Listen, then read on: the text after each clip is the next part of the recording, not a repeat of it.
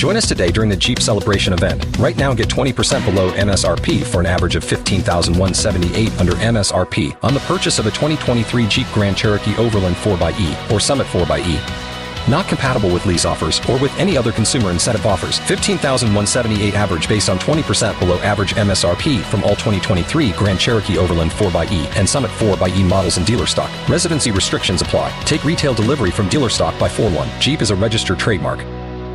This is Penn Sunday School, and to our listening ears, all angels sings and round us rings the music of the spheres. Here we go.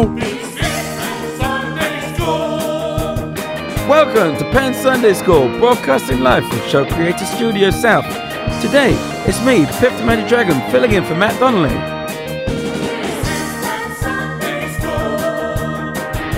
And now, your host, preaching love, is Penn Gillette. We'll work on that. That was all I had time to write down. In between finding out I was doing the introduction Preaching love. and This doing is the Ben. introduction, You did a fine job, Piff. that's all I had time. Don't beat yourself up. My thumbs aren't that quick. Hello. Hello, Piff. Thanks for I haven't having seen me. you in a while. It's been a month I've been out of town. Yeah, been a month you've been out of town, and then I was on tour. I'm going back on tour. So yeah, we haven't seen much of Still each with other. Puddles?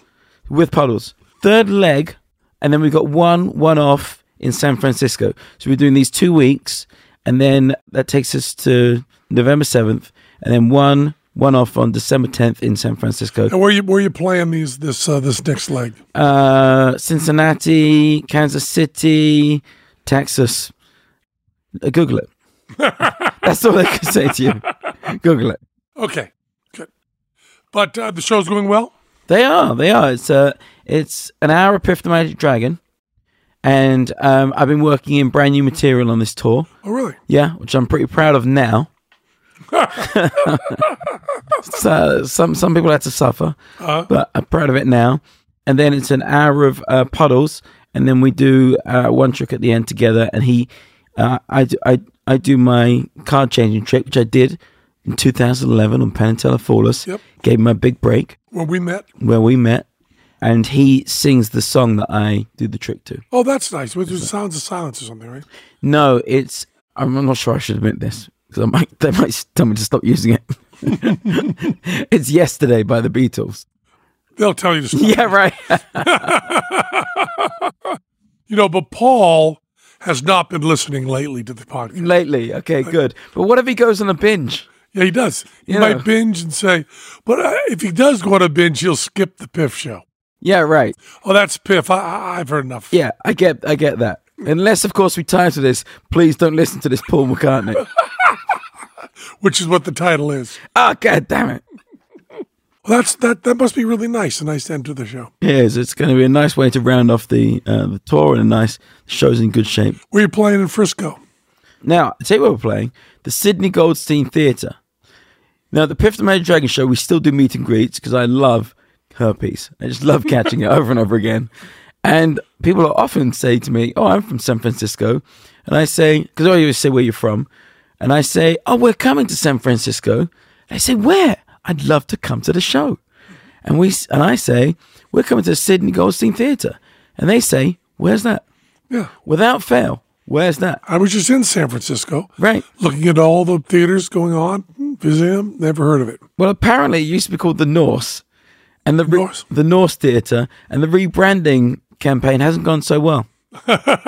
Everyone, so now that I've learned this, now I say to people, oh, it used to be the Norse, and they'll go, oh, I know where that is. Yeah, sure. Yeah, but that's where it's formerly known as the Norse. The Phoenix Theater at 430 Broadway in San Francisco, which is where Asparagus Valley Cultural Society ran for 3 years, 965 shows, a little quaint theater of about 120 seats, I guess, 143 seats, if I remember right, and I probably don't. Right there on Broadway, right down the street from Carol Doda, the first topless club in America, which is a landmark. Carol Doda had breast implants and breasts the size of your head. She'd be lowered down naked on a piano.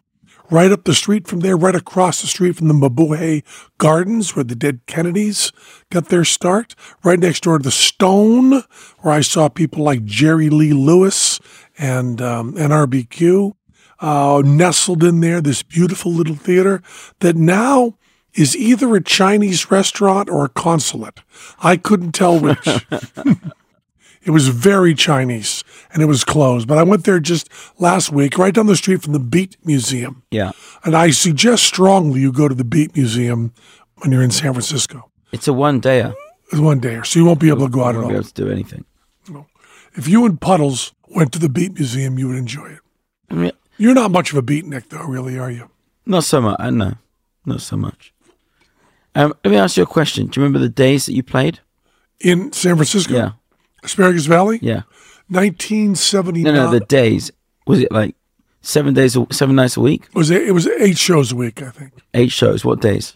Tuesday, Wednesday, Thursday, Friday, Saturday, Sunday. Yeah. So you had Monday off. Yeah. Okay. And what times are the shows? I think the shows were at 8. And you did it for 3 years. Yeah. Great time. Great time. I thought I was at the time 23 years old, My 24 age. years old. Yeah. Yeah. I just thought, I was single, right? I had Right. no dependents. I was running a theater show, 8 shows a week. I was being paid what I thought at the time was an exorbitant amount of money, which right now I wouldn't lean over to pick up off the street. Right. But an exorbitant amount of money. I mean, I was making in 78 thousands of dollars a week. Right. And I You was say that was 8 shows a week? 8 shows a week, yeah. 8 shows a week. Just in case Paul's listening. Oh, gosh. Just in case Paul's listening. Yeah, 963 shows right there. Yeah. Wow. I loved it. I don't think we took any time off the whole time. Did you play that area as Penn and Teller too? Well, later we went in. Later. Yeah. Because Teller always told me that you guys were doing very well as Penn and Teller at one point, and then you got a call to go to Off-Broadway, and you were a little miffed about that. Well, that was L.A. That was LA you were playing then? Yeah. Okay. We thought Off-Broadway was going to tank. Right. We were sure of it. As a matter of fact, the contract, we should publish this sometime, like on the web, because the contract is hysterical. Because the contract has no plan for upside whatsoever. Right. And every possible plan for downside. We'll get return tickets in advance. We'll be paid our final week in advance. We will not load or unload the truck. So stuff like that. Now, we ended up having the show off Broadway that paid back the investors the fastest and the most in history. Right. Okay? And we got agents. We had no agents before that. And the agents looked at the contract and said, there's nothing in here about a raise if you're successful. There's nothing in here about more money if they're paid off. There's nothing in here about you gaining points in the show if it was paid off. It is as though this contract were written without the possibility of the show being successful. And I said, well, we wrote the contract. That's what we had in mind. We do not want to get hurt. Wait, you wrote the contract? Yeah. Oh, no. So you never got a raise, or you renegotiated? The producers came to us Yeah. and said, you haven't asked for a raise. Right. And I said, when we make a deal, Yeah. we don't try to cheat out of it. They said, listen, you don't need to, you're not cheating. We just want to give you money. Right. And we said, well, the investors, they signed that deal. We're taking money away from them. And they said, we wouldn't change it. And then we went to Broadway, and then it was time to renegotiate. Yeah, right. And then it did well. And then it all worked out for you. Yeah. Oh, there you go. For a while, the agents were very upset. No upside whatsoever. It's as though you propose marriage and say, here's how the divorce is going to go. Right. We'll lay out the divorce right now in detail. But there's no plan to live together. There's no plan to have sex. There's no plan to even go out to dinner or have a party. Right. It's just, let's get together and divorce. It's just who's going to take the children on the weekends. That's what it is. Nothing else. Nothing else. Yeah. That's the way we ran. Because we had things happen. We played Atlanta, and had no way to get home. Right. They give us no money to get home. We also had in that contract, we did not have to do the show if there were fewer than 8 people in the audience. Oh, Because in Atlanta, we had to do this show for 3 people. yeah. I've been there. Yeah. That's the Edinburgh Festival time. When there are less people in the audience than there are on stage. Yeah. And when you're doing a 2-person magic show, I guess that gets awkward. Yeah. So I went and did. Now, you were on Britain's Got Talent, right? No.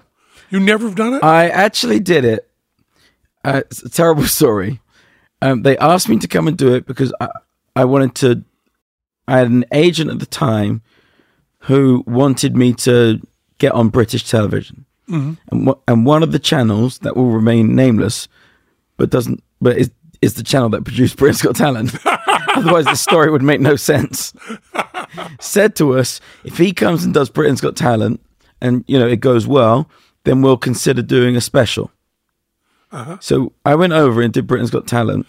This is after you're already over here. After I'm over here, after multiple appearances on America's Got Talent, after appearing on America's Got Talent, The Champions, and doing the best thing we've ever done on TV, Right. where Piffles laid an egg and Heidi's ring was in it, after finally winning over Simon Cowell, because Simon Cowell, he wasn't on my year. My year was the last Howard Stern year. And Simon took over. I did a guest spot on AGT and Simon didn't really get it. And Simon was always like, who is this dragon? So why does he keep popping up? Who is this guy? So I did the Champions show and we did really well on it. And Simon was like, oh my God, I love this guy. So we go and so I'm like, this is a perfect time to go and do Britain's Got Talent now. Sure. So I go and do Britain's Got Talent. And what I found to realize is that Simon is all about America's Got Talent, The Champions. It's all he's talking about. It's all he's raving about. It's all he cares about. And he's on a TV show called Britain's Got Talent with 3 judges who are sick of hearing about America's Got Talent, The Champions. So the other thing is the producer, I've been working with the producers for months on this appearance. And as usual, they want me to do something new and never tested and all this stuff. And it's just, and you're just like, please let me do the stuff that I know works. No, you have to do something brand new. So we figure out this brand new thing that we're never going to be able to test until I'm there because it's basically around the TV show. It involved me going outside the studio and all this complicated stuff. So we work all this out. And the storyline is, you have to have a story on these shows. The storyline is, Dragon left England, done good in America, comes home, wants to get the same level of success in his home. In his homeland, yeah. In his homeland, right. Whereas I was much more of the idea that prophet is never welcomed in his homeland. That's what I'd always felt. Yeah. But they wanted to do this thing. So I'm like, okay, great. So I fly in. I don't sleep the night before because of jet lag. And I'm there for 3 or 4 days. I got all this shit, we're getting piffles in the country. We do it. We get to Manchester. Don't sleep. Wake up. Go to where they're shooting it, the theatre where they're shooting it. And the TV producers call me aside and they say, hey, instead of Piff the Magic Dragon does really well in America, comes home, wants to be a success here, how about Piff the Magic Dragon goes to America, crashes and burns, comes back to Britain, with nothing left, and has to make Britain's Got Talent work because he's destitute, like the prodigal son. Yeah. Right. So I'm like, well, that doesn't really make sense because I've got, I have a show in Las Vegas, and everyone, you can Google that. You've heard of this thing called Google. They're just going to Google it, and they're going to straight away see that I have a show in Las Vegas. So we're arguing immediately about this stuff.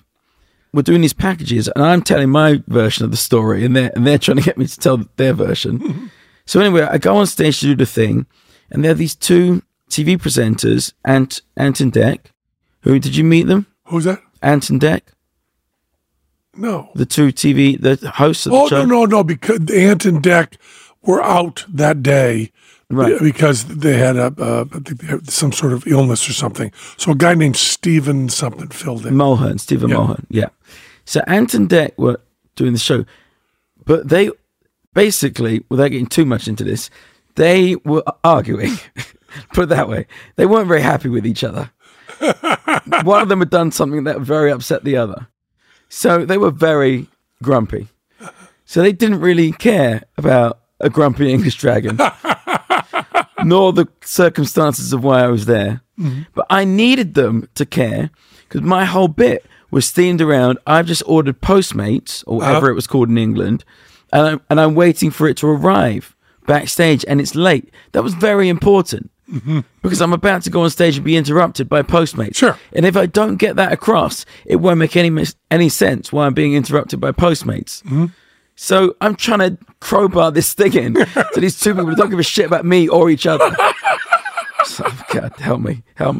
So I finally get my thing across and get shoved out on stage. As soon as I walk out on stage, Simon Cowell, who's now my hero, goes, "Oh my God, it's Piff the Magic Dragon. I love this guy.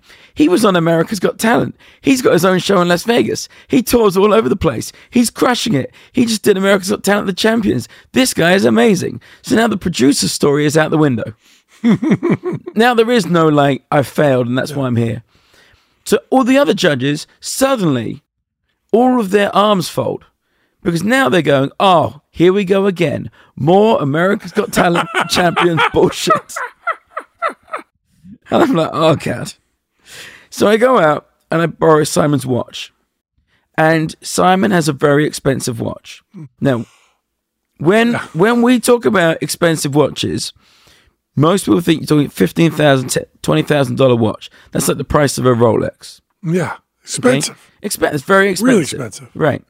But the thing is, expensive watches can also be £500,000. So Can they really? Yes, and upwards. Yeah, I've used. We do a trick in the show with watches, and we originally did it with regular watches, and I stopped doing it with regular watches because I got on multiple occasions two things. One, watches worth more than $100,000. People would just lend them to me, and two, watches weren't worth that much and were falling apart, but had incredible sentimental value, which can never be replaced. So we switched it to Apple Watches because they cap out about $500. Right. And everyone's fine with them being replaced. Yeah. Nobody's like, my grandmother gave that to me and now she's dead. So I borrow this watch and I make a joke about it, saying, oh, this is worth the price of the dog or whatever. I can't even remember what I said. One of the judges, Amanda Holden, Yep. She says to me, oh no, that watch is worth the price of a house up north. Now, in England, there's a north-south divide. Mm-hmm. We've only got the north-south divide. That's it. But I guess you have state-to-state rivalries, and it gets much more complicated. We had a big north and south thing in the 19th century, as a matter of fact. Yeah. That's what I'd like to reference here. Okay. Because I'd like to go back to that time, because that's what it's still like in England with the north-south divide. And Amanda is from the south, and we're filming in the north. Now, she knew how much the watch was, and she was right. It was the price of a house in the north, which is very expensive. Mm-hmm. But if you think a watch is worth $15,000, I see. That's a very big diss on the housing prices in the north made by somebody from the south. So the whole audience starts booing her. The whole audience. This has got so much to do with you. Right. It's fabulous. You're just standing there holding your dick, right. And they're all tanking everything. Yeah, exactly. So now I'm just like, oh my God. So I'm like, push on, Piff, push on. Of course. So I start doing these jokes, and I'd written basically roast material for these other judges, which I thought would be really funny. Because I didn't think that they'd all hate me because I was on America's Got Talent, the Champions. And I didn't think Amanda would turn the audience over the north-south divide. So I do these jokes, and it's just making everything way worse. Except Simon is loving all of this material. Because you're on America's Champions. He loves me, and I'm roasting the judges who all hate him at the moment. And honestly, he's a bit fed up with that because he made up this whole show. He's responsible for them having jobs, and now they're all pissed off at him. Yeah. So he's loving me roasting these judges. Mm-hmm. So I do the trick, and it's a miracle this trick goes well because I make the watch vanish, a $500,000 watch, and it's passed off to interns who were not even paid expenses, who are running this watch around the side of the building, out in the front, and it's being delivered. It comes back and ding ding, my Postmates is here. It comes back in a Chinese takeaway box. I open the box, and inside in a Ziploc bag is Simon's watch back. I give it to him. He goes crazy. He's like, oh my God, that's the best thing. Oh, and that's the other thing. I handcuffed myself to Simon Cowell. Right. And the producer, so I was like dragging Simon Cowell out of the theater to get this Postmates. And the producer was like, he's not going to like that. You shouldn't do this. And I said, it'll be fine. And he was loving it. He was talking to me about his pet dogs. We were having the greatest of time. So it's this weird world. It couldn't be going worse and it couldn't be going better at the same time. So the watch appears. I'm on stage with Simon Cowell. He's handcuffed to me.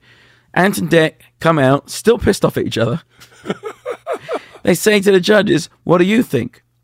First judge says, yeah, the magic was good. Quite funny. It's fine. Like 5 words. Second judge, yeah, it's fine.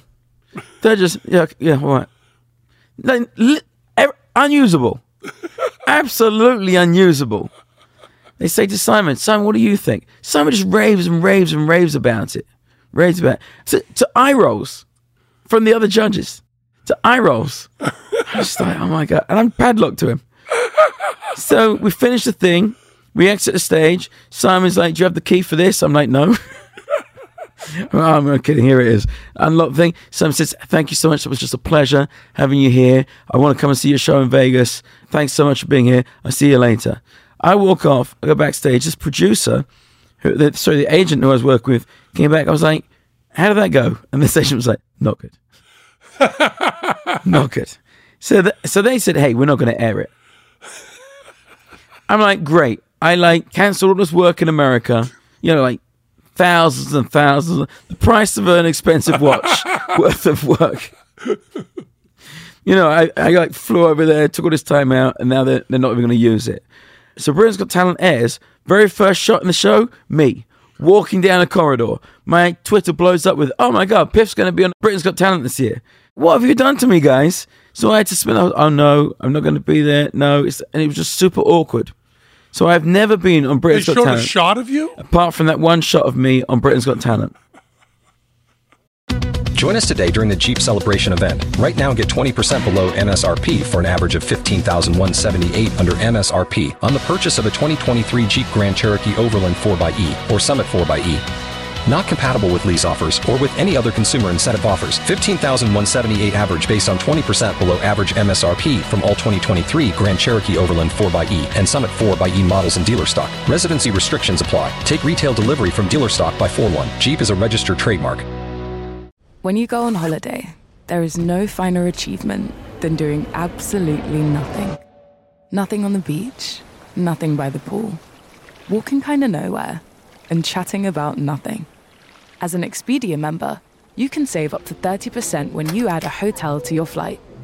So you can have a bit more money to go out there with great ambition to do absolutely nothing. Expedia, made to travel. I had a very different experience. I was a judge. I was filling in for Simon Cowell. Yeah, they called me about this show. Yeah, you should. Did you know I was going to be one of the judges? No, otherwise I would have said yes. I know, because you would have. I don't know whether I said yes. Because they said to me I had to have all new material, couldn't be done on TV ever, and it was in an arena. Yeah. And they lost me at both of those things. It wasn't really an arena. It was a convention center in Birmingham or something. No, that's an arena. The NEC Center. Yeah. That's what it was. Yeah, it's an arena. Yeah, okay. I played it with Mumford & Sons. Okay. It's like an 11,000 seat arena. But there weren't 11,000 people. There were like 2,000 or 3,000. Right. Yeah. Okay. Because they have all our shit they got to put in there. Did anyone do close-up magic? Yeah. Oh, There you go. I can't tell you who, because who's on is a surprise. But Not me. it was there. That's not a surprise. I'm not on it. And I was there with Amanda. Yeah. I was backstage, and I said, because first time for me, and I'm a judge. Yeah. And they say, walk here, stand here, and there's no earpieces on that show. Oh, really? I didn't know that. You just go out and sit down. I did not know that. So I said to Amanda, what do you do as a judge of this show? She said, it's just teeth and tits. Right. Just teeth and tits. For 16 years, I've been doing teeth and tits. That's all. See? Right. Like, okay. Okay. They're all very nice. Very nice. Judges are very, very David nice. Williams. Yeah. And He's very good, very funny. and who else? Not when I was on it. Alicia? Yeah. Yeah. Those are the 3 judges I had plus Simon. Yeah. Yeah. Did you bring me up to those judges? I did not, no. I wish I'd have known you were doing this. I would have said, hey, ask them what happened. It was a really fun show to do.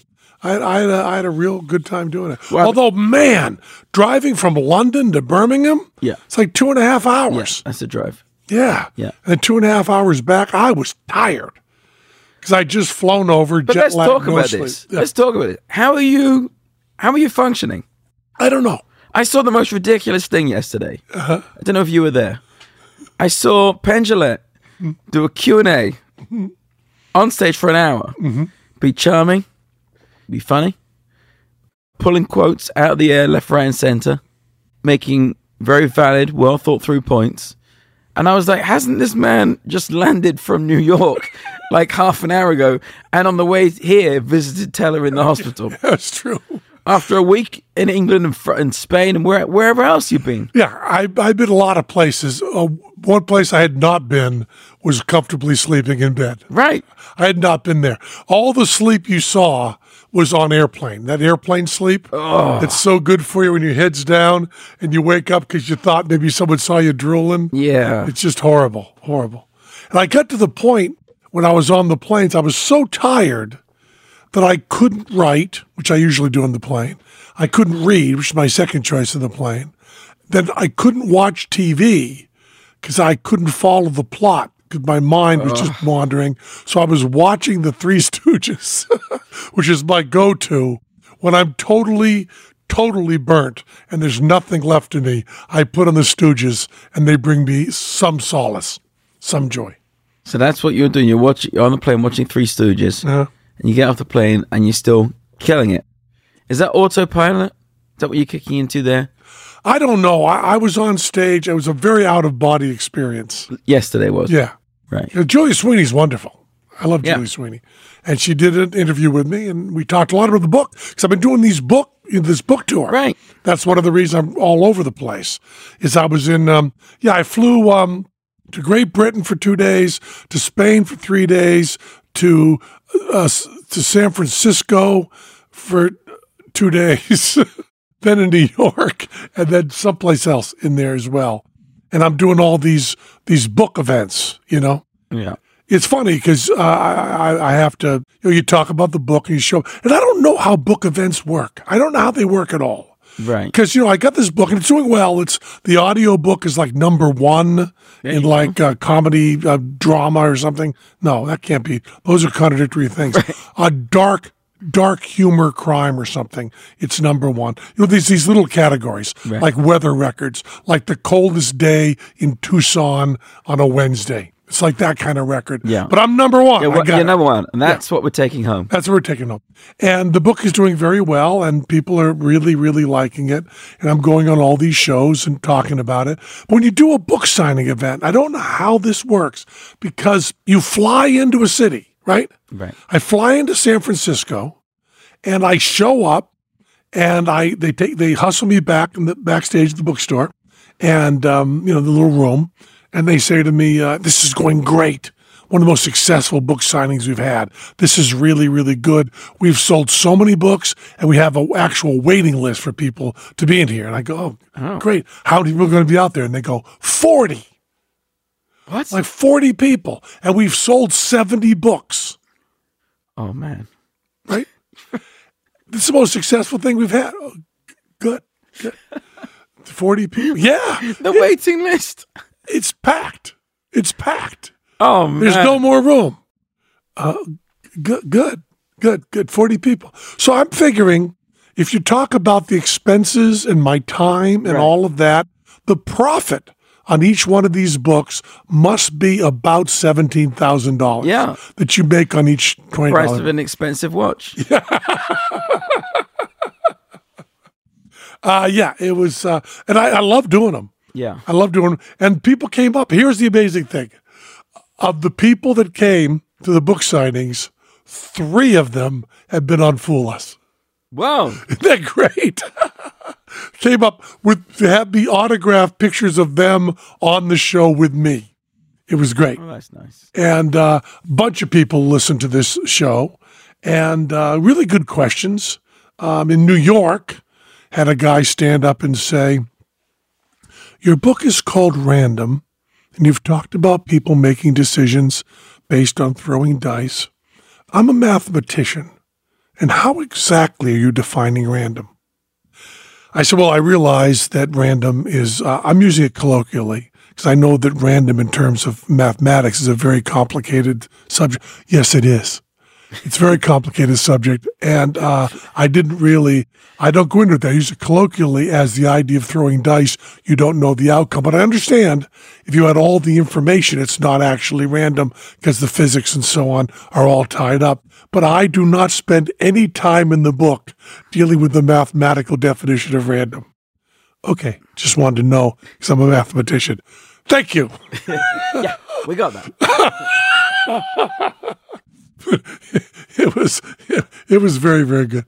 And people, I read from the book, and it got laughs, and everything went very, very well. And you'll be very happy to know, and I am not kidding about this. Very happy to know we are working on a TV version of Random, right? And as you know very well, you, Piff the Magic Dragon, are in the book. I am very aware of that and grateful for it. As is Jade Simone. As is Jade Simone. And as is your dog. Mr. Piffles. Yeah. And you are an important character in that you lead our protagonist on. And you are very funny in the book. I drive the plot. You drive the plot. And you're there, and you're described. Your accent's described. Your body's described. Your voice is described. Your act is described. You are indeed named Piff the Magic Dragon. And your real name, John, is even mentioned in there, right? Yes, perfect. So I'm talking with producers and showrunners and stuff about doing a TV version of this. And I'm saying, I want the plot to continue. I don't want the virus to be part of the plot. We want to go on like this. And they said, we want this character, the character of Vegas, to be very, very clear. We want it to really be probably shot in Vegas with a real feel for Vegas all the way through. And as far as the characters are concerned, who are you thinking of to play Roofheart, the bad guy? So, well, I have a few thoughts on that. And what kind of actor do you want for Ingersoll? And I talk about that a while. And they said, and who are you thinking for Piff the Magic Dragon?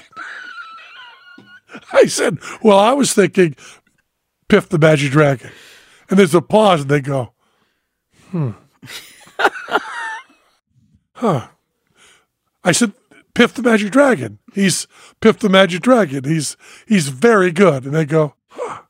Well, so that's not a place for a cameo. I said, yes, that's a place for a cameo. And the cameo would be for Piff the Magic Dragon. Oh, man.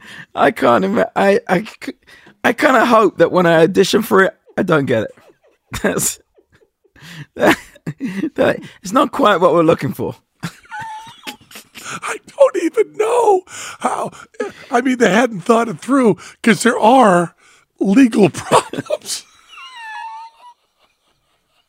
I mean, you are Piff the Magic Dragon, and that is the name you work under. And I don't think we could actually do it with someone else. And Woody Harrelson as Piff the Magic Dragon.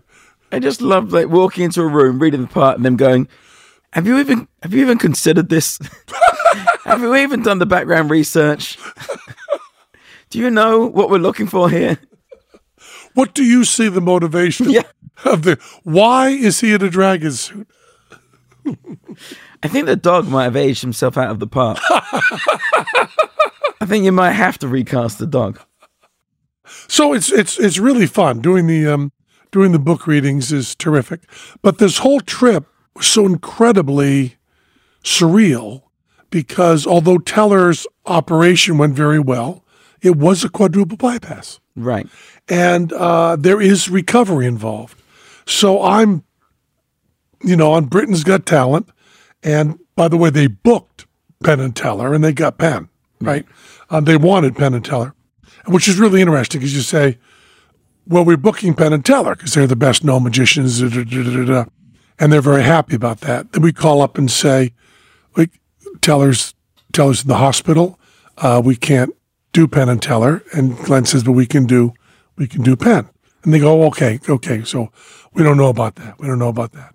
So they go, we've got to get the second best known magician. Oh, which happens to be Penn. So they just go down the list. But I'm next to but they had to pull back and decide and come in. And you know what? Really, I guess is this fair or not? My salary was cut in half. I mean, the Penn and Teller salary was cut in half. You're kidding? No, they just cut it in half.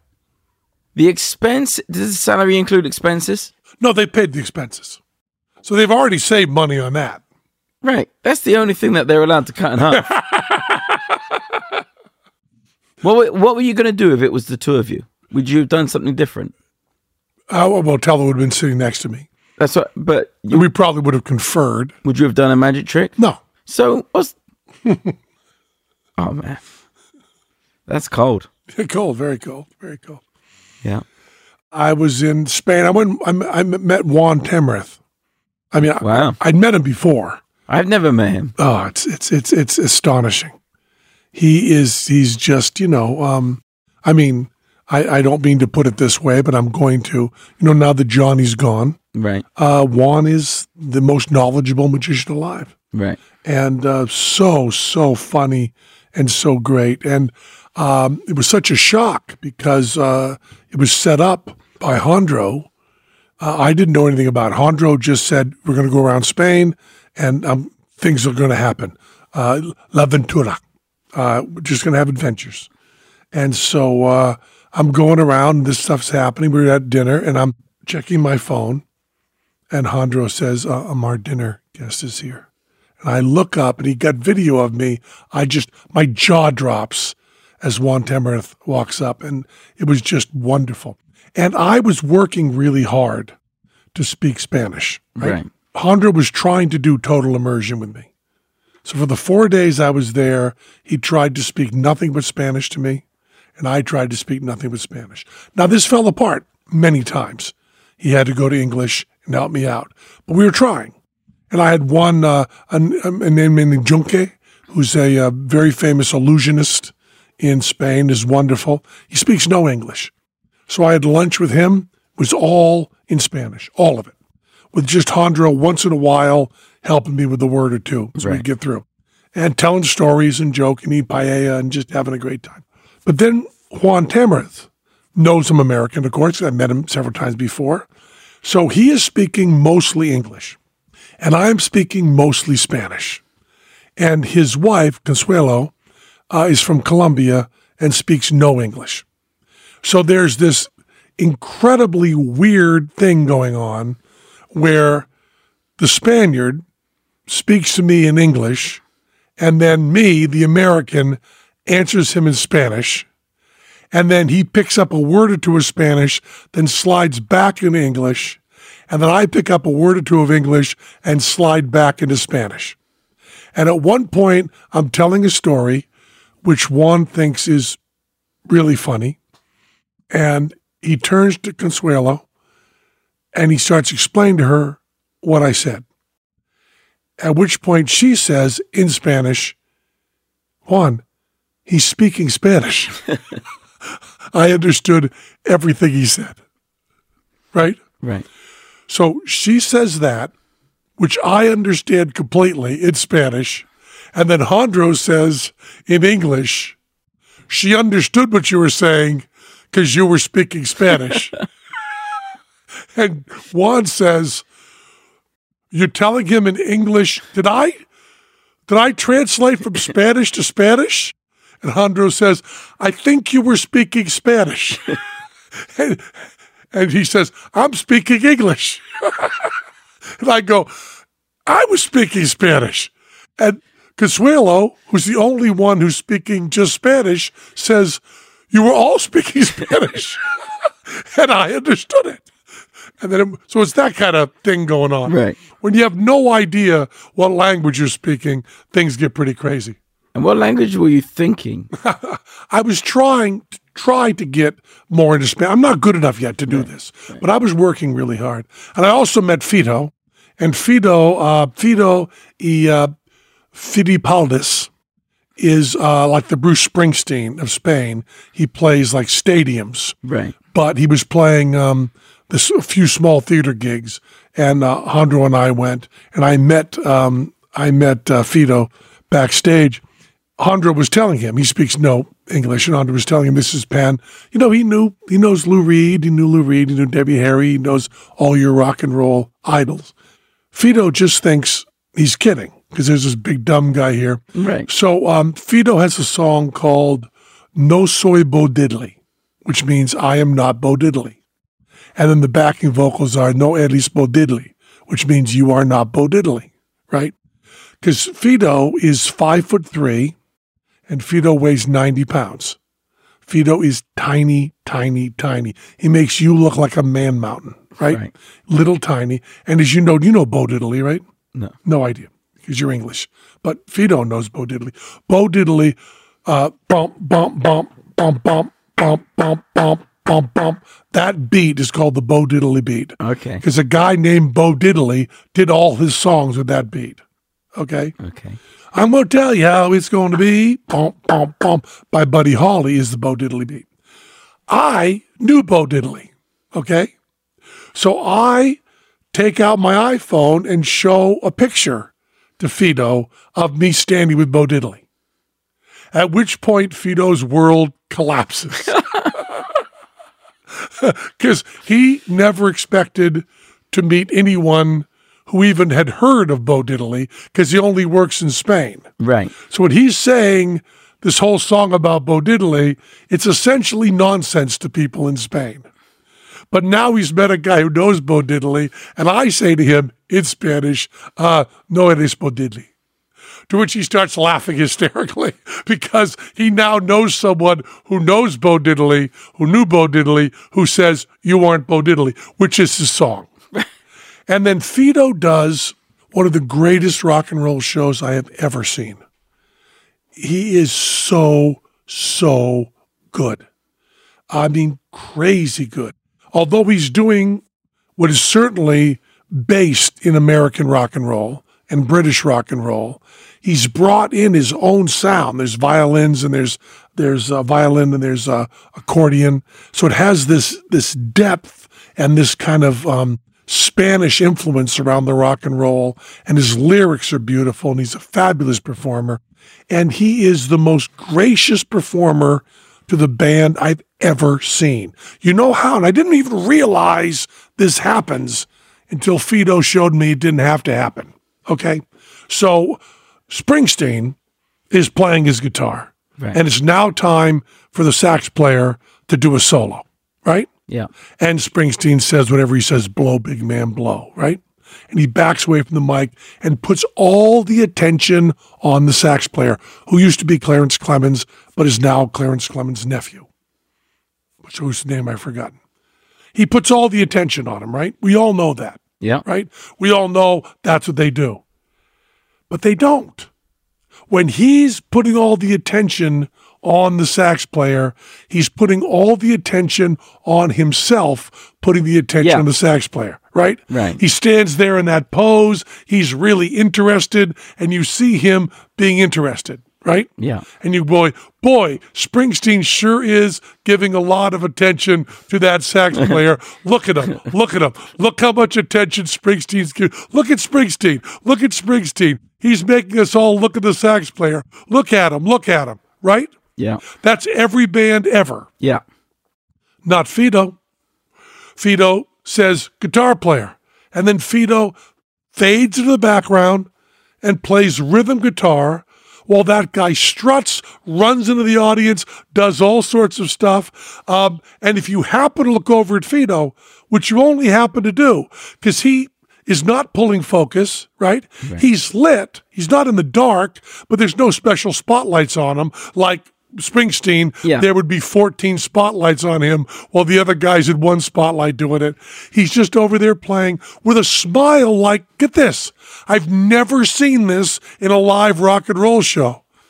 Like he's listening to the guy solo. Right.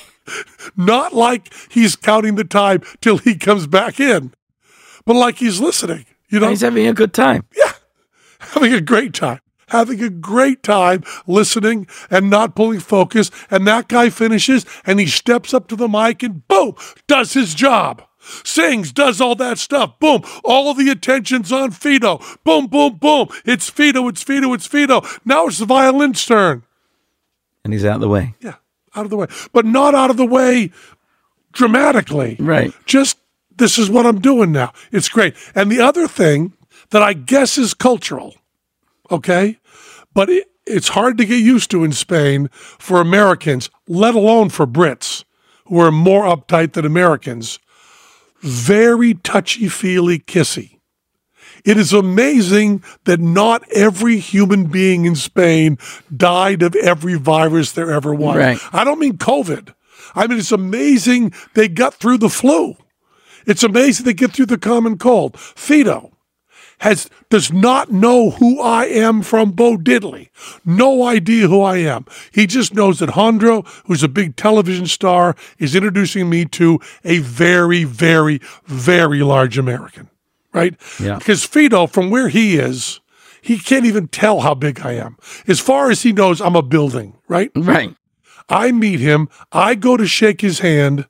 He pulls me in and he kisses me and just holds me, right? Wow. And then he backs away. He looks at me. He holds me again. He hugs me again.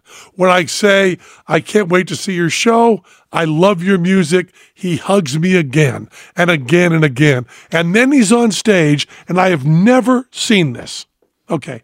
You worked with Mumford & Sons, right? Mumford & Sons, yeah. And they had guitar techs. Yeah. And the guitar techs would come out and change guitars for them, right? Yeah. Now, you were close enough, and I'm not saying anything bad about them. Did they say thank you? Yeah. When the guitar was given to them, Yeah. they would say thank you. Yeah. I saw Bruce Springsteen throw a guitar at a guitar tech and then yell at him for not catching it. Right. I've seen that happen. I've seen guitar techs for the Ramones and stuff just grab the guitar and just go. What does Fido do? Kisses the roadie on the lips as he thanks him for the guitar. He thanks him as though the roadie were his grandmother, and the grandmother took her pension check, bought the guitar for him, then tuned it and brought it out to present it to him on Christmas morning. Yeah. That's the way a brand new guitar is treated by Fido. Thank you. And a kiss on the lips to a roadie. I mean, it was the three times. It was called the Spanish flu, wasn't it? That wiped out so many people. And because Fido's little, when they're sitting down and doing stuff, sometimes he'll go over and sit in another band member's lap. And all of this, it's not the David Bowie salacious, oh, look at me, maybe I'm bisexual stuff. Right. It's just, I've never seen anybody happier to be on stage. I mean, he is happy to be on stage. And he seems to like the music, and he seems to like everybody in the band. So I was talking backstage, and this was the first gig that Fido did.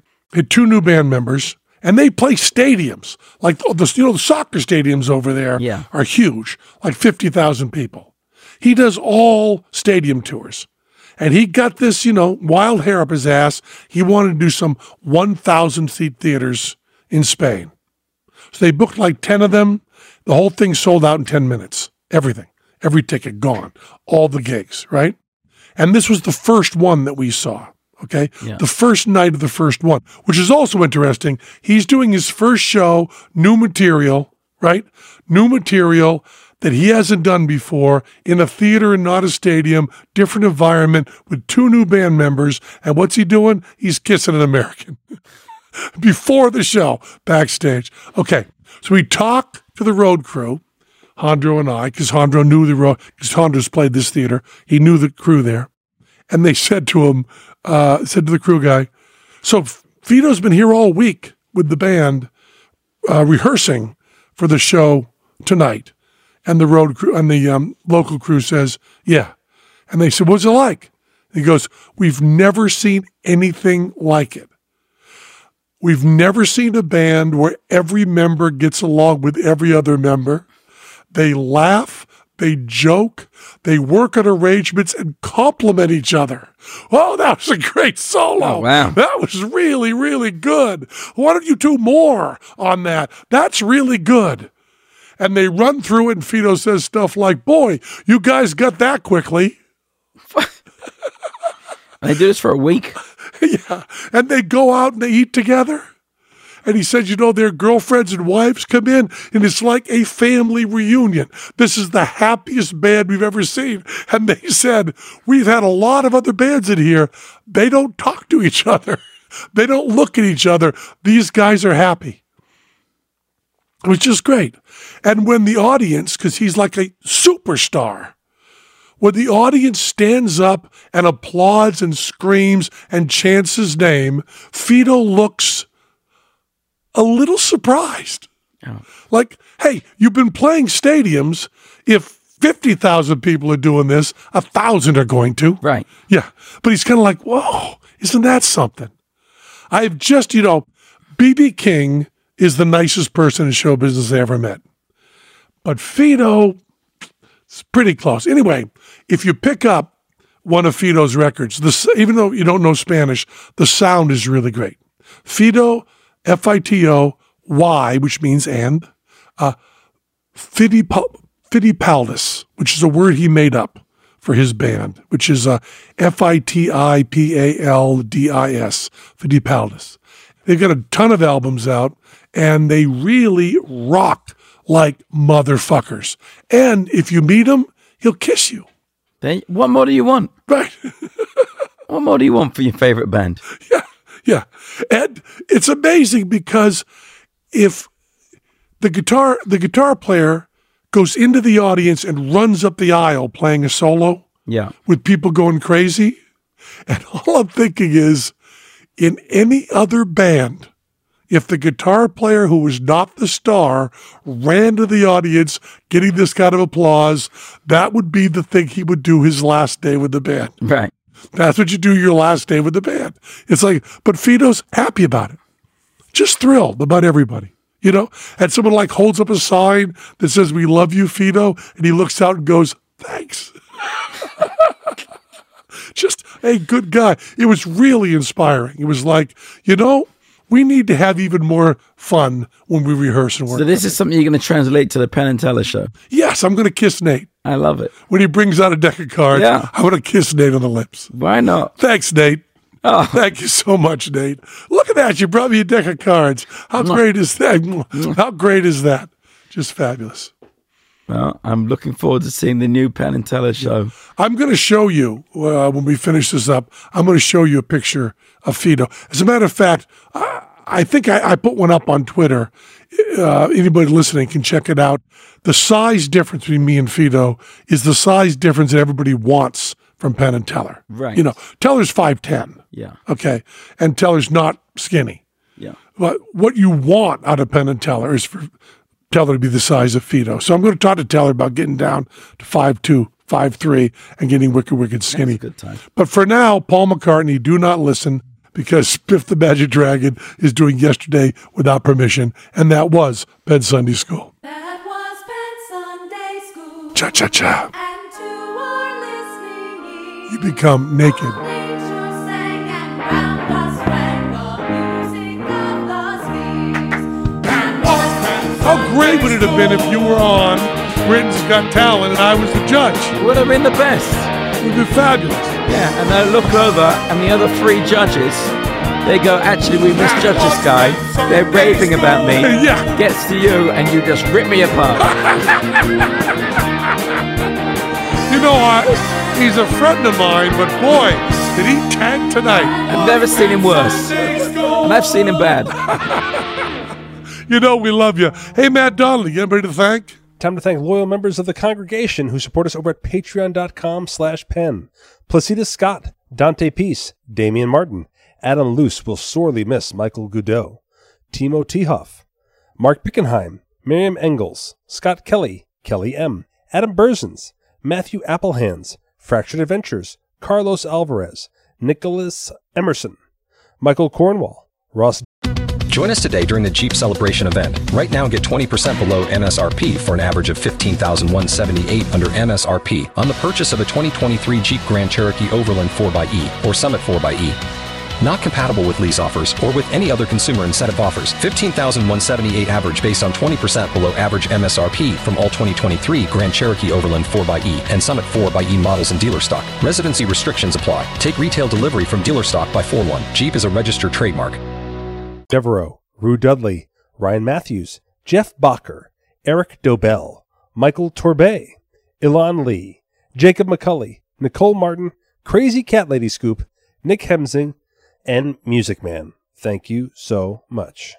I'd like to be on BGT with a grumpy magic dragon and his jade. Oh, look at that. Very nice. We'll get sued for that. At least I'm not the only one going down. Join us today during the Jeep Celebration event. Right now, get 20% below MSRP for an average of $15,178 under MSRP on the purchase of a 2023 Jeep Grand Cherokee Overland 4xE or Summit 4xE. Not compatible with lease offers or with any other consumer incentive offers. $15,178 average based on 20% below average MSRP from all 2023 Grand Cherokee Overland 4xE and Summit 4xE models in dealer stock. Residency restrictions apply. Take retail delivery from dealer stock by 4/1. Jeep is a registered trademark.